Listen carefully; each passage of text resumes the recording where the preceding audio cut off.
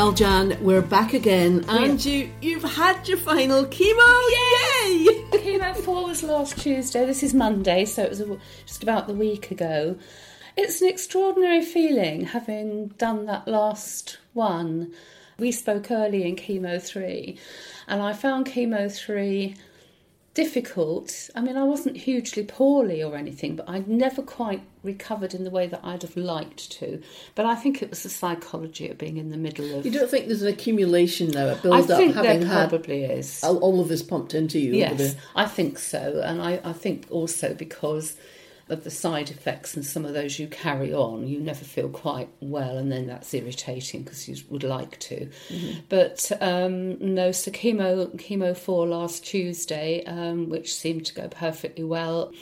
And it's been exactly the same pattern for me. You know, up till Thursday evening last week, I was fine, and Friday morning I wake up and I've fallen off the cliff. So, and I really was wobbly over the weekend, less wobbly today, I have to say. And I'm just being really careful and so aware of how that works. So, yeah, hopefully it should just go day by day with the odd side effect that will turn up. And when you say wobbly, are you meaning just exhausted? Exhausted, dizzy. It's a bit like having I can't remember the last time I actually had a hangover, but I think it's that sort of thing. You know, I woke up on Friday morning, and I've woken up the same way on all the Friday mornings, when you wake up and you think, actually, I can't leave the bed. Mm-hmm. And you're having to very carefully put your feet down. And the room's swimming a little bit. The room's swimming a bit. You get yourself up, you know, you get into the bathroom, and then you're going to have to go back and sit on your bed while things, you know, equalise and try and get yourself down the stairs. And it's all of that, which comes in sort of troughs and peaks during the days. I find by the time I get to the afternoon and I've obviously drunk enough and eaten enough and people have been round to see me, then I'm actually beyond that a bit. But huge. I mean, I have actually slept a part of every day, Friday, Saturday, Sunday. I haven't had a sleep today. I'm trying not to have a sleep today, so I sleep better overnight. Yes, and that's the payback, isn't it? It is the payback, but I've had no choice on Friday, Saturday and Sunday, and I had a friend here doing some gardening on yesterday, and I just went to sleep for an hour. And quite wisely, she said, you've just got to let your body heal. And I think, what's the point of fighting? So hopefully, these couple of weeks... And the psychology of knowing that in my week 3 I haven't got to go back and be made poorly again. Yes. That must be huge. Huge. I mean, it just is. And I can look on my calendar and say, yeah, I can go and do that. That will be brilliant. Mm. Yes, that will be fine, because that's not a chemo week now. But we do know on the downside that you've got another ordeal waiting for you. Yeah. And you, just to remind listeners, you've had this done before. I have. You've already had a mastectomy. I have. And I went for my pre-op a couple of weeks ago. I have to say that when I went for my I didn't have to go into oncology the week before my chemo last week. We did a telephone consultation with the chemo nurse, and I did my bloods actually up at the surgery, which all worked like an absolute dream. Mm-hmm. So that was all good. And then I'd had the pre-op assessment in the Addenbrooke's treatment centre the week before I went for my chemo. So I'm sort of all prepped for that, except I'll have to have bloods done again in the second week in December to see how things are and whether I'm actually, all my levels have gone back up for the surgery. But yeah, so I'm prepared for all of that. I mean, the pre-op was just what you expect, an ECG and blood pressure and more bloods. And do they talk you through what's going to happen? To a certain degree, although that's not quite their role, but the breast unit talked me through what was likely to happen. And I go into the breast unit on 9th of December to have another ultrasound, to have a look at how the tumour has behaved, but also to go to the lymphedema clinic. So they'll measure up my arm to see whether I get any swelling in the future and that sort of thing. And they will talk me through, I think, how that's all going to work. Mm-hmm. But, so it's really slightly strange to be in the sort of end stage of it for me. chemo's done, thanks very much. Mm-hmm. This odd appointment, and then the op, which is 31st of December. The 31st of December? Yeah. So there's no drinks for you in New Year's Day? No, they offered me Christmas Eve. I mean, I've had this date for a while now, but it is the 31st of December, so my chemo buddy, bless her heart, is going to pick me up at 6 in the morning to get me into Addenbrooke's. And I've got, when I went to the pre-op, it was quite funny because she suddenly said, I need to give you your drinks. And I thought, that's kind. She's going to give me a cup of tea in this consult because it was, a nurse. And I came out with a pack of 4 little things like an Actimel type of thing. Mm-hmm. But it pre-hydrates you, and I have to drink all of those the night before because obviously then it's nil by mouth, not even a sweet or chewing gum. And then I drink 2 of those before 4 o'clock or 5 o'clock on the morning of. I've got all the paperwork to take myself through. I've never had that before with an operation. I think that must be quite a new thing. Maybe they're changing things as well. I think it always strikes me as, I can understand for the anaesthetic that you need nil by mouth because it can make you sick. Yes, absolutely. But it also means that your body's, your blood sugar is quite low, and you are. You are. I mean, I haven't got diabetes, but I know when I had a sinus operation a handful of years ago, the poor chap with diabetes, they had to put to the front of the queue because, I mean, bless him, he was going into Well, at least they thought about it, yes. Yes. So I'm first on the surgeon's list. That could all change, obviously, if there's an emergency or somebody with diabetes comes along or something.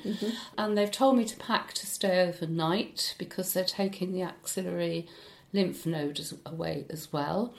And I think it probably will be an overnight. And then I've got people on standby to pick me up and take me home and to sleep in my house. But that's amazing because you'd think with a fairly major operation like this, you would imagine it would be days or a week. I know. Or... It's extraordinary, isn't it? I mean, when she phoned me to offer me the dates and I said to her, because I live on my own, I need to plan, and because it's a holiday time, lots of my friends are away. And she said, well, technically it's a day.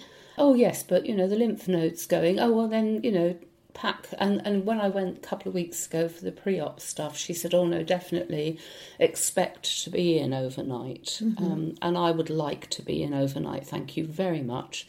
It's much better for my friends. Much better for me to go home in the course of that day or even the next day, depending on how I respond, really. And then that's sort of it. But you're quite blasé. Well, no, not blasé about it, but you've had it before. I guess that's something. You know I what suppose, it's about. And this is a much smaller operation than I had before because I had major reconstructive surgery at the same time, which was basically like getting over 2 operations simultaneously. So I know, although, I might come out with a drain and all of that, this is actually going to be nothing much to look at and just getting over the actual surgery, not this mega stuff that they don't even do anymore. They don't do my previous op. So I'm sort of together about it. They've been really supportive, particularly the chemo nurses and the breast nurse. I mean, I just phoned them up. And I have done that a couple of times. One, because I wanted to know the gap between the op and the possible start of radiotherapy or anything else. And she reckoned it would be probably mid-February before I go back in and radiotherapy will start. And that means I can get my organisation in place, least of my problems. And at the end of chemo 3, I had a sort of minor panic when I looked in the loo and it was red. And like a noodle, I phoned up and said, it's all red in my toilet, but that's the chemotherapy chemical, isn't it? She said, no, Mrs. Moore, you're not having anything red. I think you'll find that's blood in your pee. And what I'd done was, because too stupidly independent by half, we'd had this conversation before about everything goes to my stomach. That's my big weakness. Whereas I'd had a bit of diarrhoea and I'd taken the prescription stuff to put an end to it, which means 2 or 3 days on, everything's not happening. And of course, I'd taken a Senna-based proprietary thing, which of course sent my poor system into overdrive. And they went, no, that's just terrible. You've caused yourself more problems. So when I had this consultation over the phone, and she went through all the list, and I said, look, if I get this again, I know automatically that I'm in trouble 2 or 3 days down the line. So she said, that's fine. We can prescribe you something that is not senna-based.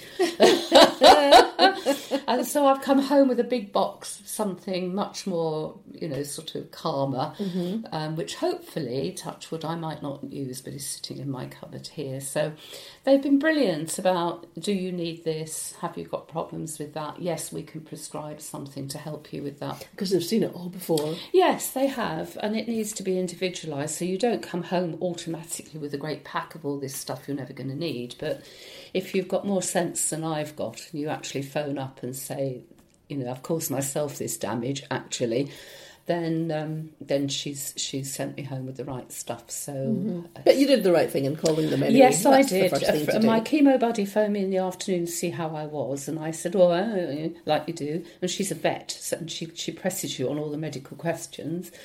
And I said, well, that'll be the chemo thing. She said, no, it won't, because that's out of your system now, you darn thing. And it's nothing red anyway. So phone them. And it was the best thing. So my advice is don't be shy about picking up that phone. That's what they're for. They've got all your information, whether it's the chemo nurse or the breast nurse, all your information is on the screen, and they can take you through and say, okay, we can help you with this. So hopefully this week I will be feeling better as this week goes on, and nothing major, except I've lost the feeling in my fingers and my toes. I'd lost it in chemo 3. Not quite so badly, but it hasn't recovered, but hopefully. Did that happen the last time that you had this? I honestly can't remember. It's a common thing. So I'm hoping... But it's temporary. Yes, it's because it attacks the nerve endings and it attacks the nail bed, so my nails are slightly lifting. So you can understand it, and I haven't got mouth ulcers and things. I'm lucky, but my tongue looks dreadful. I won't show you because it really looks appalling. So hopefully, as the chemical goes, because it's only a week, those things will gradually right themselves as my body has a chance to heal. But now you've got a bit of a break until the end of December. Yeah, 9th of December in for these couple of odd appointments, but they're nothing much. And I'm moving house, of course, which is great. Yeah, why not? Why not? Why not in the middle of a major... spare weeks. I have nothing else to do. So the paperwork for that's all going through. So, yes, by the time I've had my op, in fact, when I've had my op, I will actually be living in another place. And that's fine, it's just we planned it all before the diagnosis, and you can't just stop the procedure because of other people involved. So, but actually, because I've put it back, the possible moving where I'm going, she was really keen, and I've got it now on a week when I know I'm completely well, and so that will be absolutely fine. Good. Don't do things by halves. No, you don't, do you?